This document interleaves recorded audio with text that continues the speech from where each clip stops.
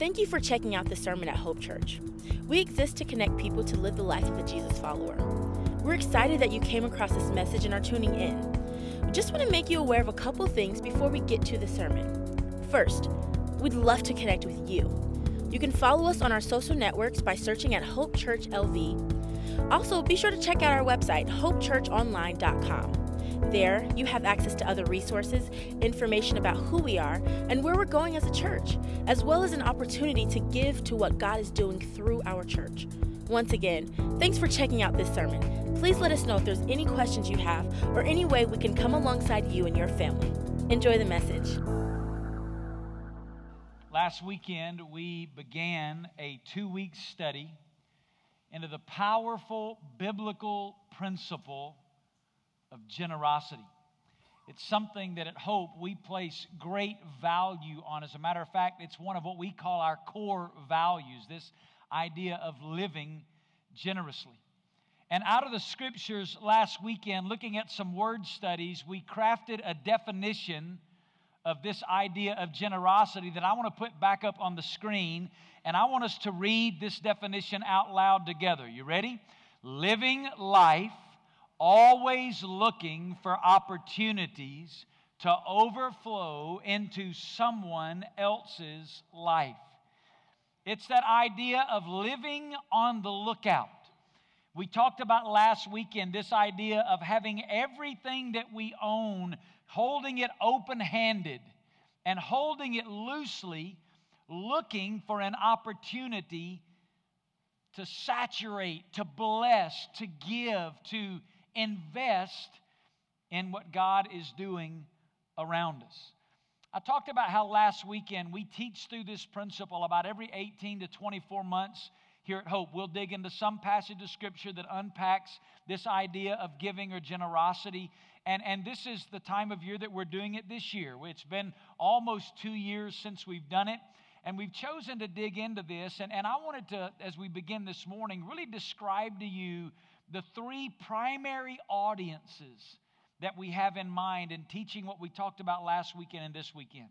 Because in everything that we teach from God's Word, obviously we want God's Word to speak to all of us, but there are always some primary audiences that we're trying to address. And what I want you to do as I describe these is when it comes to this biblical principle of generosity, you've already heard what we did last week, and I want you to think about where you fall into one of these 3 categories. First of all, today as we teach this, and this last weekend and this weekend as we're unpacking these truths, one of the audiences that we're trying to talk to are new Christians.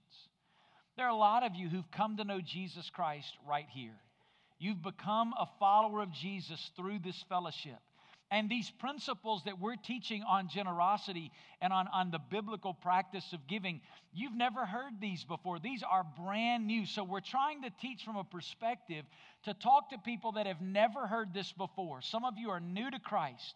You're new to walking with the Lord. And there's so much of the Scripture that you've yet to be able to dig into. And so we understand that in teaching this, we're trying to lay a foundation for some of you that are brand new followers of Christ. So maybe that's you today. But there's a second primary audience. There are a lot of you who were already Christians when you became a part of our fellowship. And you've heard some of these teachings before, and you're even living some of this out, but you don't really know why you're doing it. Some of you live out the principle of giving to the Lord, but you do it because you think, I have to in order for God to be happy with me. There's a sense of guilt. There's a sense of duty. There's a sense of obligation that even sometimes spills into what theologians would call legalism, that these are one of those spiritual practices I have to do or God's going to be angry with me. And so we're teaching these principles from the perspective understanding some of you are Christians who know some of this, but the heart motive behind some of it is not right, and we want you to be able to live this out from a perspective where you can enjoy the freedom that's possible in Christ. But then there's a third group of people. The third primary audience is that some of you are Christians, and you know these principles. You know what the Bible says about this, and you've just simply chosen not to obey it, not to live it out, not to practice it. And so as we teach this last weekend and this weekend, those are the three primary audiences. New Christians who've never heard, Christians who've heard and are living it out but don't really understand why, and then some Christians who know this, but for whatever reason have just chosen to not obey it. So as you think about what we taught last weekend, and we're about to just do a quick review of it, but as you think about what we taught last weekend and what we're going to talk about this weekend, I want you to think, where am I? Where am I? Am I one of those three primary audiences? Am I one of the reasons why our pastors feel led to teach this principle? And here's what I want you to hear me say. John chapter 8 and verse 32 says this: you will know the truth, and the truth will, say it out loud, set you free or make you free.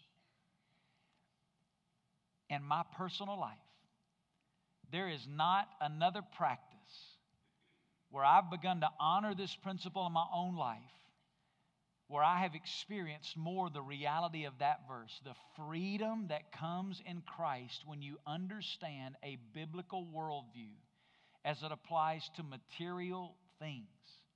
When you grasp this reality, there is a sense of freedom that comes. And so really there's a fourth group in the room, and maybe if you've struggled to find yourself in the first three, this is your group. You're Christians who you've heard these principles, you know them, and you're living them out, and your testimony would be like mine today. You would hope that everybody in the room would grab this because you know the freedom of living this out. If that's you, would you just say amen? So I hope you heard that. It's not just me saying it today. There's a cloud of witnesses who are saying, I've heard this at some point in my Christian journey. I was where you are. I heard this stuff for the first time, or I heard it having practiced it wrong, or I heard it living in disobedience, and I surrendered myself to these truths. And all of those people that just said amen said, man, I'm telling you, there is freedom to be found in Christ when you grab this. When you think about generosity, we said last weekend that there are two phrases that summarize the teaching of Scripture when it comes to this biblical practice of giving financially. And here are the two phrases: always a portion, sometimes a sacrifice. Repeat this after me. Always a portion. Say it. Sometimes a sacrifice. Say it. Those two phrases really summarize everything the Scripture teaches about generosity as it applies to this biblical practice of giving. Last weekend, we unpacked the always a portion piece. Now, I want to give you a definition. I want to summarize what we said last weekend with a definition that I didn't give you last week. So look at it up on the screen. Here's this always a portion idea: joyful obedience that always leads me to give first to the Lord out of what He provides for me. If you really take everything we said last weekend, that's it in one sentence. Always a portion is the idea of joyful obedience that always leads me to give first to the Lord out of what He provides for me. And we talked about last weekend that biblical principle of the 10% as a starting point, where we give that through our local church. And I talked to you about how you have to develop your own conviction about where the starting point is for you. But that's the principle. As followers of Jesus Christ, in joyful obedience, not because I have to be a good Christian, I have to for God to like me, I have to for God to be happy with me. No. In joyful obedience, the Bible says God loves a cheerful giver. In response to the grace. Listen, we just sang about being covered by the grace of God. How many of you are thankful for the grace of God? Are you thankful that by the grace of God, God doesn't see me as a sinner, but He sees me as His child? God doesn't see me as somebody who's trying to do my best. He sees me as righteous, as Jesus Christ Himself. All of that is possible because of the amazing grace of God. And what the Scripture teaches is in response to what God has done in my life, in response, in joyful obedience, I live with everything I have like this, looking for an opportunity to make a difference in somebody else's life. Not because I have to, but because I get to in response to this great God in my life. That's this principle of always apportion. Here's what the Bible says about it. Proverbs chapter 3, verse 9 and 10. Look at it. Honor the Lord from your wealth. Now here's what that phrase means. It means that I'm to steward everything that I have in a way that honors the Lord. But then look what he says. And from the first of all your produce. The word produce is a word in Hebrew that means increase or revenue. So your barns will be filled with plenty, and your vats will overflow with new wine. Here's what he's saying. As God provides for me, as I have income, as I have revenue, I'm not to do everything to take care of me first and see what's left over and then tip God out of that. We're laughing because we all been there, right? The principle of Scripture is I'm to live with everything I have like this, and out of every source of revenue, every source of income, every way that God provides for me, first, out of conviction and joyful obedience, I'm to give back to Him a portion of that. Always a portion. And last weekend, we talked about this matrix that I want to show you again today. This idea of portion here at the top. And we said, the first question, remember we asked last weekend is, are we even on the board, right? But the reality is, for those that are on the board, a lot of Christians, we live right here. Sometimes I'll give a portion. And when we do, what it really is an improper view towards things because we think it all belongs to me. And so sometimes out of what I have, I'm going to give a little bit to Him. But when we have a right heart towards things and realize that it all belongs to Him, we always give a portion out of what He's given to us. And that's what we talked about last week. If you got all that, say amen. Amen. I'm real encouraged because let me tell you why listen, I told you last weekend that next weekend we're going to talk about sacrifice, and you showed back up anyway. I really thought it'd be me and a couple of people this weekend. I'm thrilled that you're here because remember what we said last weekend? Last weekend we said we're going to begin to talk about sacrificial giving. Here's the reality of how far we've come as followers of Jesus Christ. We think always giving a portion is sacrificial giving. Always giving a portion is just obedience. Let that sink in for a minute. We're not living in the world of sacrifice here. We're living in the world of obedience. But this feels like sacrifice because we've drifted. I wrote this down this morning. The more sacrificial this always a portion feels, reveals how comfortable I've become in a disobedient lifestyle. The more this feels like sacrifice, the more it reveals in my own heart that I've just gotten real comfortable in a lifestyle of disobedience to God to where even obedience now feels like great sacrifice. So now we want to talk about sacrifice. We've not really taught this principle at Hope as much as we've taught this principle. But the principle is true in Scripture that there is this idea of sacrificial giving. So I want to look at a definition of this idea of sometimes a sacrifice. I want to put it up on the screen. Sometimes a sacrifice. Here's the definition. Spirit-led generosity. Now notice already something different here. The other one is always. It's just a practice. The always a portion piece, we don't even have to pray about that. Why? Because it's clear in Scripture. When it's clear in Scripture, we don't have to pray about it. We just obey what God says in His Word. But this sometimes a sacrifice, we have to be walking in tune with the Holy Spirit of God because it's Spirit-led generosity that occasionally calls me to give more than I think I can to get in on what God is doing in the moment. Here's what it means. As you and I walk with Jesus, there will be moments when the Holy Spirit of God will allow us to see God at work. And He will reveal that activity as an invitation for you and I to get in on it by meeting a need through sacrificing something that belongs to us or that we think belongs to us, that He's entrusted to us, and demonstrate radical generosity. If you walk with Jesus, there will be moments where the Holy Spirit of God will touch your heart, and you will see something in God's activity, and the Spirit of God will prompt you to give up something you value for the sake of meeting that need in that moment. It's not always.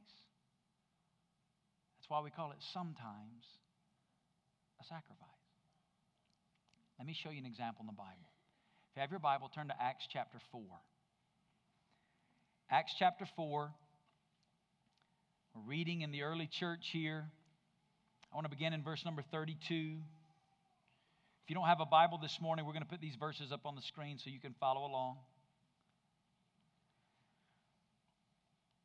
It says, "And the congregation of those who believed were of one heart and soul." Now, I know we're just jumping into verse 32 here. There's a whole lot that has happened in Acts chapters 1 through 4 to get us here. The church has been born in Jerusalem. The church is exploding. Lives are being changed. Thousands of people are coming to Christ. By this point, this word congregation here, it represents over 20,000 people in Jerusalem. So to say 20,000 people are all on the same page, that's a big statement that we just read. The congregation of those who believe were of one heart and soul. That's a place to say, wow, I can hardly get my family of 6 sometimes to be of one heart and soul. We're talking about the congregation, over 20,000 people, all in, all on the same page, all wrap their hearts around the same thing. Listen what it says. And not one of them, it's a pretty strong term, not one of them claimed that anything belonging to him was his own, but all things were common property to them. And with great power, the apostles were giving testimony to the resurrection of the Lord Jesus, and abundant grace, there's that great word, grace was upon them all. For there was not a needy person among them. Listen to this. For all who were owners of land or houses would sell them and bring the proceeds of the sales and lay them at the apostles' feet, and they would be distributed to each as any had need. Then he gives us an example. Now Joseph, a Levite of Cyprian birth, who was also called Barnabas by the apostles, which translated means son of encouragement, and who owned a tract of land, sold it and brought the money and laid it at the apostles' feet. Now, what's happening here in Acts chapter 4 is not communism, all right? Some people hear this and they immediately think, oh, this is communal living where everybody... No, that's not the case.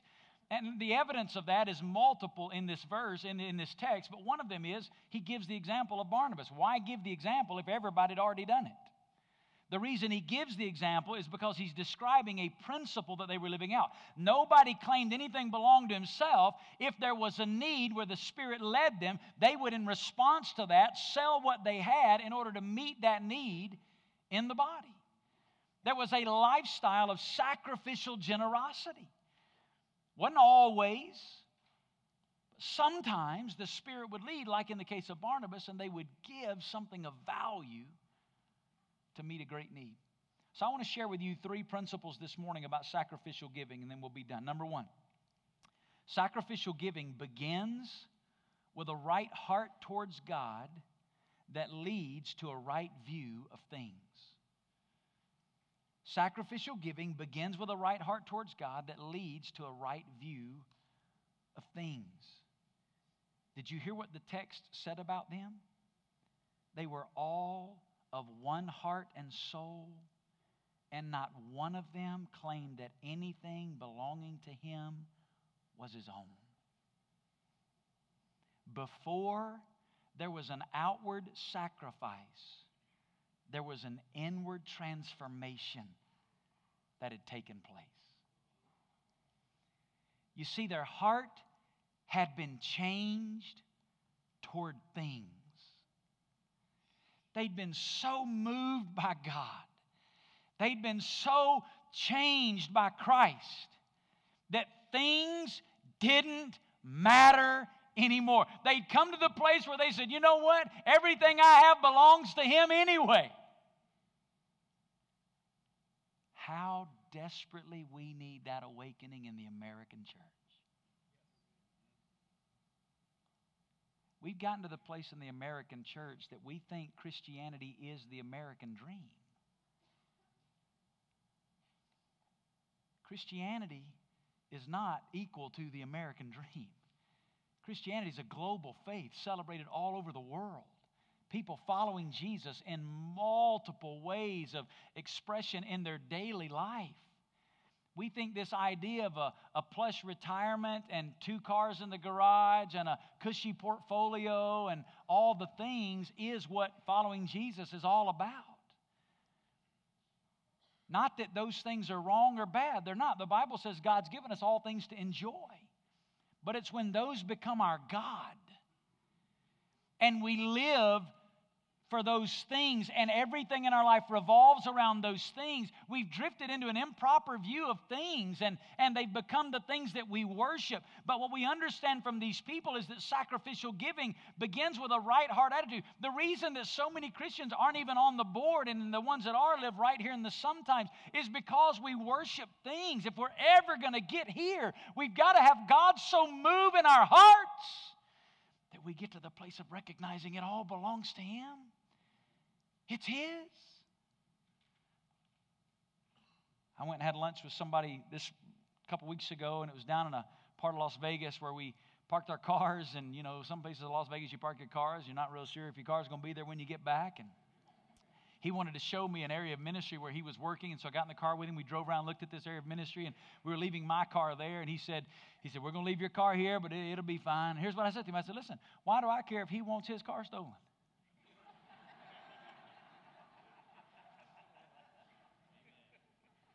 How many of you came and checked to see if my door was locked when you left today? You didn't. You locked your door, right? You didn't come check to see if my door was locked. You don't worry about stuff that don't belong to you.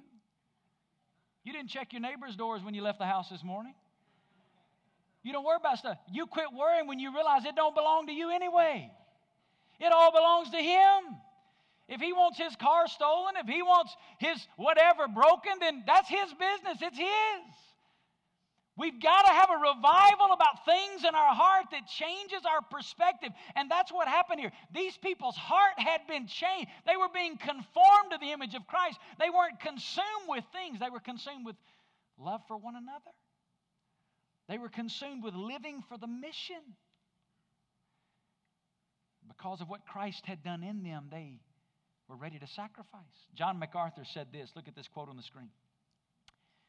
A very practical test of a Christian's love is how much he or she is willing to sacrifice financially.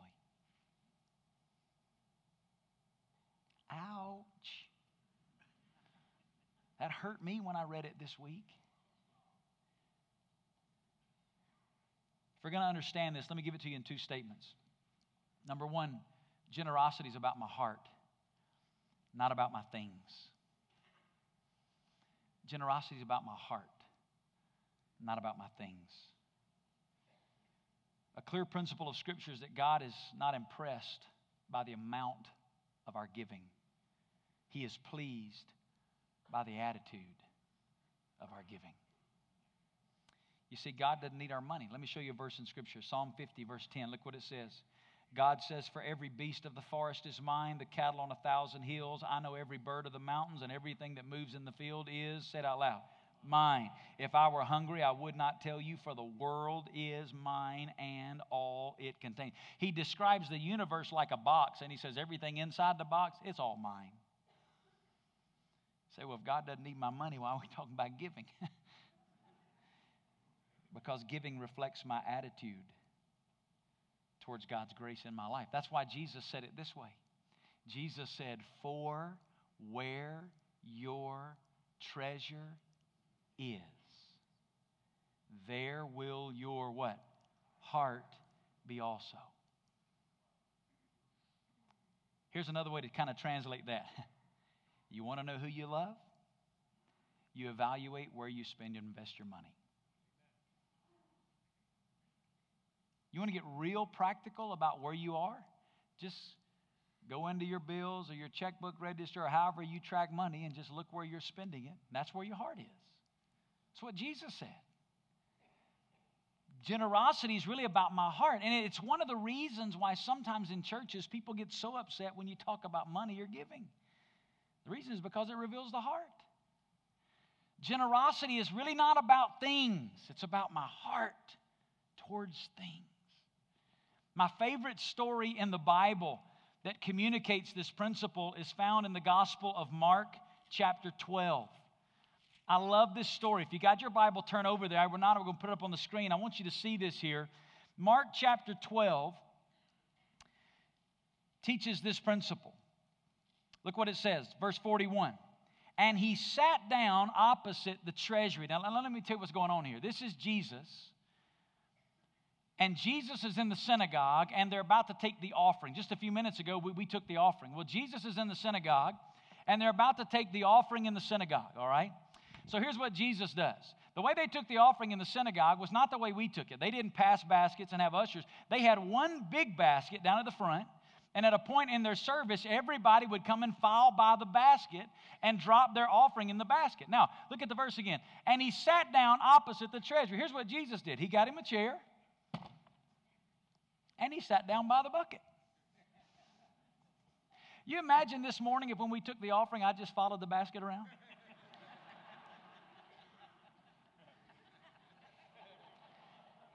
That's what Jesus did. He sat down opposite the treasury. Means right in front of it. And look what it says. "And began observing how the people were putting money into the treasury." So here's what's going on.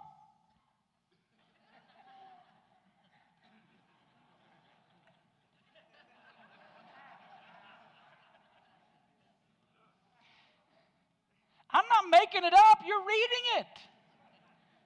Then look what it says. "And many rich people were putting in large sums." I guess so, with Jesus sitting at the box. Can you imagine the line as people are watching this getting closer? God turns to, "Honey, what'd you bring?" Jesus is at the box. "Here, just give me your rings. Give me those. We'll put those in." Jesus at the box. People starting passing by. Hey, just so you know, Jesus is sitting at the box. And many rich people putting in large sums. Yeah. Verse 42. "A poor widow came, put in 2 small copper coins, which amount to a cent."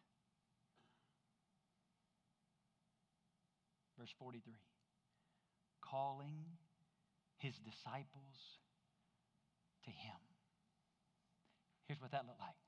Jesus has been watching. Here comes this little lady with nothing. And she gives everything. And in the middle of the service, Jesus goes, "Peter, James, John, come here. You have got to see this.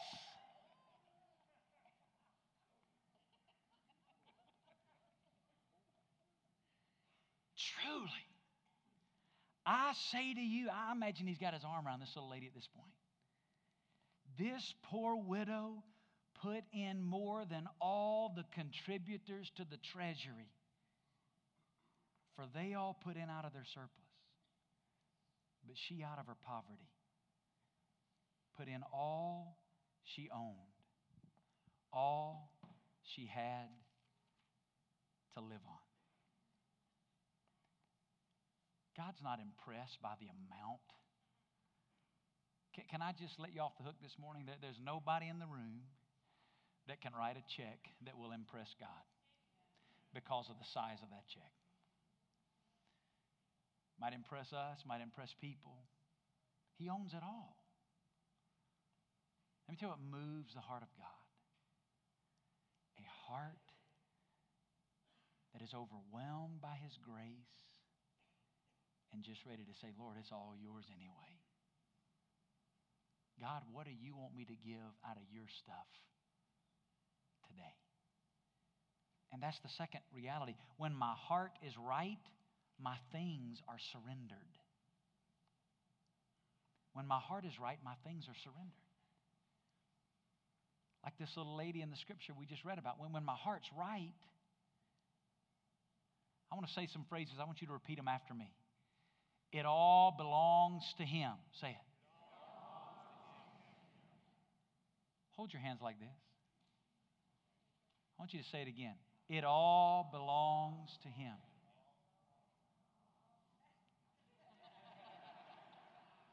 Let's do it again. You say it after me, all right? It all belongs to Him. It all belongs to Him. Now I want you to think about it with your hands open. Everything you have, cars, home, apartment, retirement, income, televisions, couches, beds, pools, it all belongs to Him. Now I want you to repeat this after me. He's entrusted some to me. What's in your hands, He put there.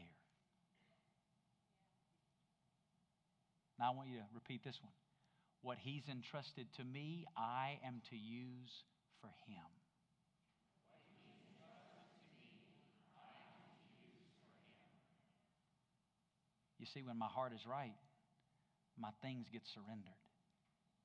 It's not mine, it's His. And that enables us to then begin to live holding it loosely, looking for those opportunities. So sacrificial giving begins with a right heart towards things, a right heart towards God that leads us to a right view of things. Let me give you the second statement. Sacrificial giving is motivated by the needs of the moment. Whereas this principle of always giving a portion is an always, every week principle, this principle of sacrificial giving is motivated by the need of the moment. You see it in the text that we read. They were responding to these needs. That you see the word needy in verse 34, and then you see there again the word need in this passage of Scripture. Both of those words speak to seeing something that is lacking. The Spirit of God showed them something that was lacking, and sacrificial giving is generosity prompted by the Holy Spirit in response to the need of the moment. It's not an always. God doesn't always expect us to sell everything we have and give it away. That's not the principle of Scripture. But there are moments when God will call us to give more than we think we can, which will lead us to sacrifice something of value in response to the Holy Spirit in the need of the moment. What does that look like? Well, sometimes the need is personal. In this passage of Scripture, it was about a personal, physical need that was represented in the lives of these in the community of believers. Sometimes God will show you something, maybe in your small group. Maybe in your ministry team where you serve, God will show you a need in somebody else's life that He's not going to show to anybody else, so that you can sacrifice and meet that need. A few years ago, there was a young man that came to Christ in our fellowship. He was a young guy that had just really didn't have much and loved Jesus and surrendered his life to Christ and began to walk with God, and God began to call him into ministry. And so he wanted to get his education and wanted to get his schooling done, and he didn't have the resources to be able to do that. And I'll never forget the day out of the book of Proverbs where God spoke to my heart and my wife and I, just in sacrificial generosity for about 3 years, asked him to just bring us the bill, and we just out of our pocket paid to let him get to school. Now that young man is serving the Lord. We commissioned him out a couple of years ago, and he's planting a church out of our fellowship as a church planter, and that church is now beginning to reach people in the Pacific Rim, and they're planting a second church and a third church now out of their new church. God didn't call Hope Church to do that. God didn't call you to do that. God, the Holy Spirit of God, spoke to my heart and to my wife's heart and called us to sacrifice something that we had. We didn't know at the time that this guy was going to be a church planter, was going to reproduce and multiply churches and reach people that never heard the gospel. We didn't know any of that. We were just responding to the need of the moment as the Spirit of God spoke. Sometimes the need's going to be personal. Sometimes the need is going to be missional. So what do you mean by that? Sometimes the need is about accomplishing the mission that God's called us to as a fellowship. And He'll show us that. For example, I have a good friend in Southern Africa by the name of Koen Scholz. Some of you met Koen. Koen's spoken here at Hope through the years. God's used him. You talking about sacrificial generosity. He and his wife have adopted. They now have 19 children that most of them they've taken in off the streets of Zambia. Children with unique disabilities and dependencies based on where they came from. It's just their family is just, I get around them and get convicted about the way that I live my life. Koen and Saria, they just love Jesus. And Koen said, Vance, I heard a story. He said it's the most radical expression of generosity I'd ever heard. Now listen, for Koen to say that, you got to understand, this dude knows sacrificial generosity.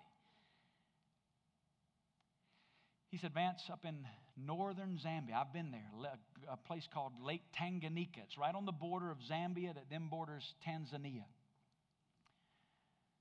He said there was a young man that felt the call of God to take the gospel to unreached peoples who live across the lake. And when I say lake, it looks like an ocean. I've been there. It's huge. You have to go across Lake Tanganyika and get to the border region of Tanzania, and there are villages all along that border region who've never seen anybody that wasn't Tanzanian. They've just never been exposed to anything, much less the gospel. And he said this young man in northern Zambia had a passion to take the gospel to them. The problem is he needed to get training, he needed to get visas, he needed to get all the appropriate passports and paperwork to do that. And it was going to cost him $600. Now, in Zambia, $600, their dollar is called the kwacha. In Zambia, $600 is 3 million kwacha. The weekly offering of the church that he attended was $2.25 in US dollars per week. So their weekly offering in that fellowship was about 12,000 kwacha, and they needed 3 million to send this kid. So Koen said that after meeting with the mission organization, the church went back and they began to pray. 2 weeks later, they called the organization and said, we're ready to send him. I said, whoa, wait a minute. You don't understand. It's 3 million kwacha, not 600 kwacha, $600.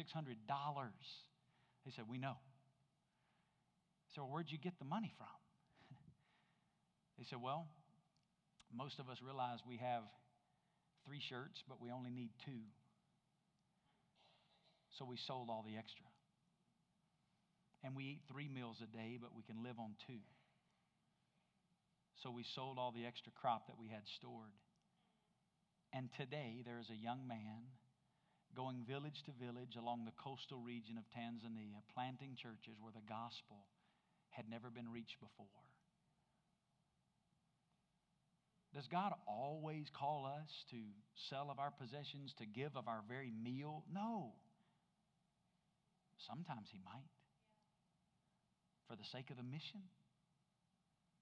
That little group of people over there in northern Zambia, they got it.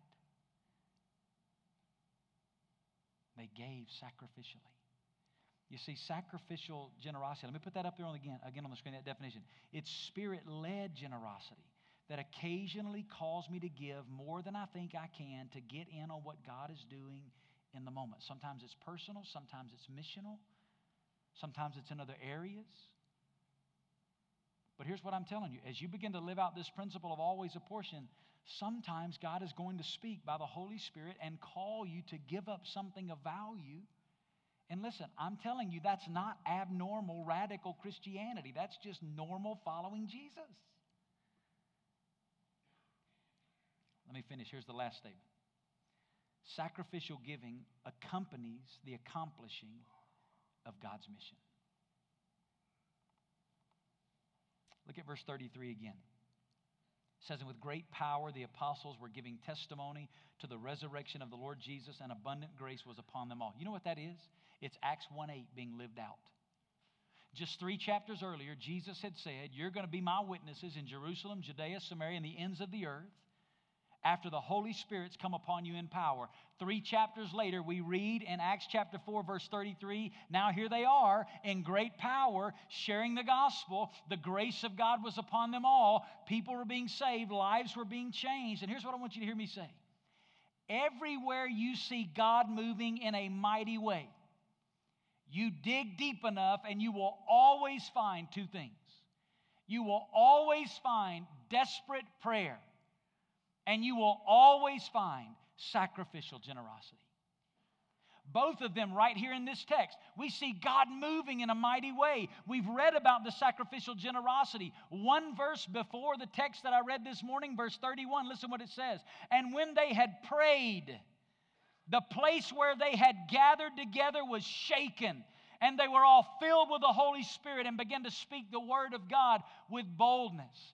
When you dig deep, you look for God's activity in the world. You see the sweeping move of God and people coming to Christ. You'll always dig and you'll find 2 things: sacrificial generosity and desperate prayer. That's where I'll share this reality with you and we'll close. Desperate prayer and sacrificial generosity invite God's movement in and through our lives. Desperate prayer and sacrificial generosity. Remember what we've said before at Hope? We can't manipulate God's activity among us, but we can invite the Spirit of God to move among us. When we begin to cry out to God in desperate prayer, and then we begin to live with an attitude of radical sacrificial generosity, it invites the activity of God in and through our lives.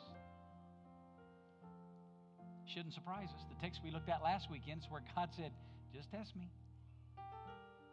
Just test me. Last weekend we looked at this matrix. I want to finish it today. We talked about how many Christians live in this area of sometimes, but if we're going to follow Christ, it's really about always giving a portion.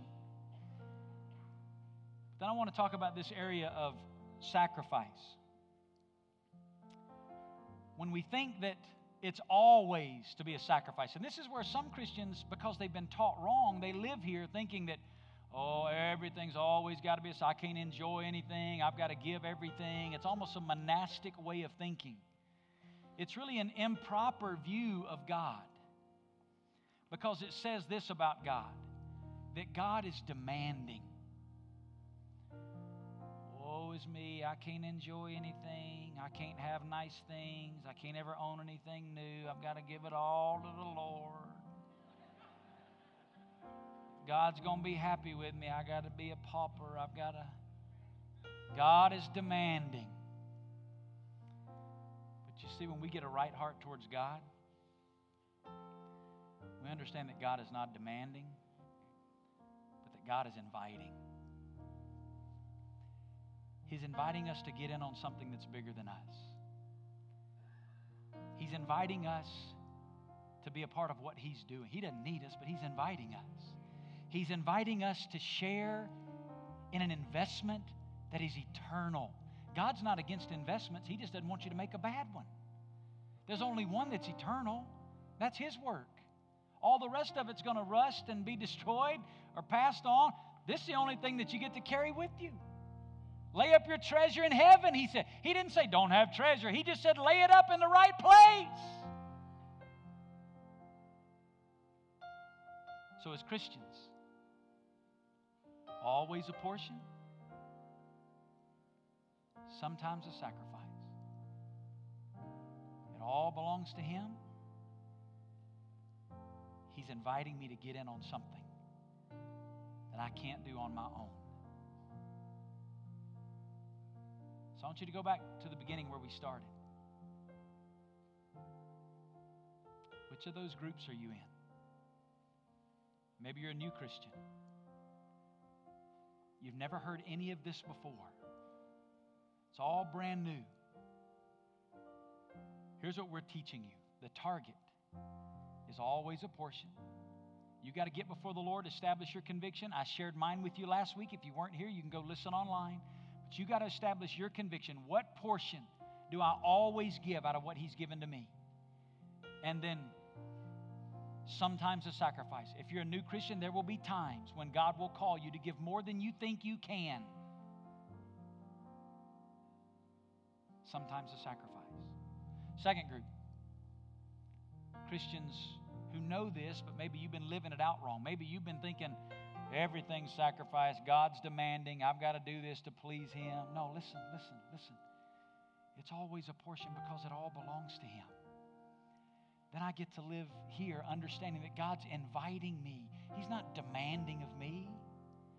This is not a work that I have to perform to earn a right standing before God. Listen, I'm right with Him because of Jesus. I don't have to do one thing today to earn God's favor. I get to enjoy God's favor because of Jesus. But now He's inviting me to get in on something. Maybe you're here and you're a Christian that's just living in disobedience. So let me go back and ask you, are you even on the board? Are you living here? Some of you are living here in disobedience. Sometimes out of what's left over, you give a portion to the Lord. But some of you are living here out of disobedience. You're always giving, always sacrificing, but you're doing it with a wrong motive, thinking you earn favor before God. Either of these today, I'm inviting you to repent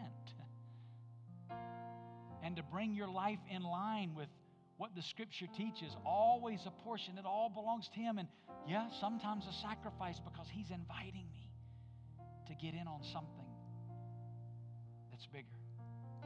And let me remind you, as you think about that, I'm about to give you a moment to process. But as you think about that, let me remind you of what I told you last weekend. As we live generously, always a portion, sometimes a sacrifice, we invite the generosity of our Father into our lives. He's waiting. He's ready to open up the windows of heaven. As we begin to live this out, always a portion, sometimes a sacrifice, we invite His generosity into our lives.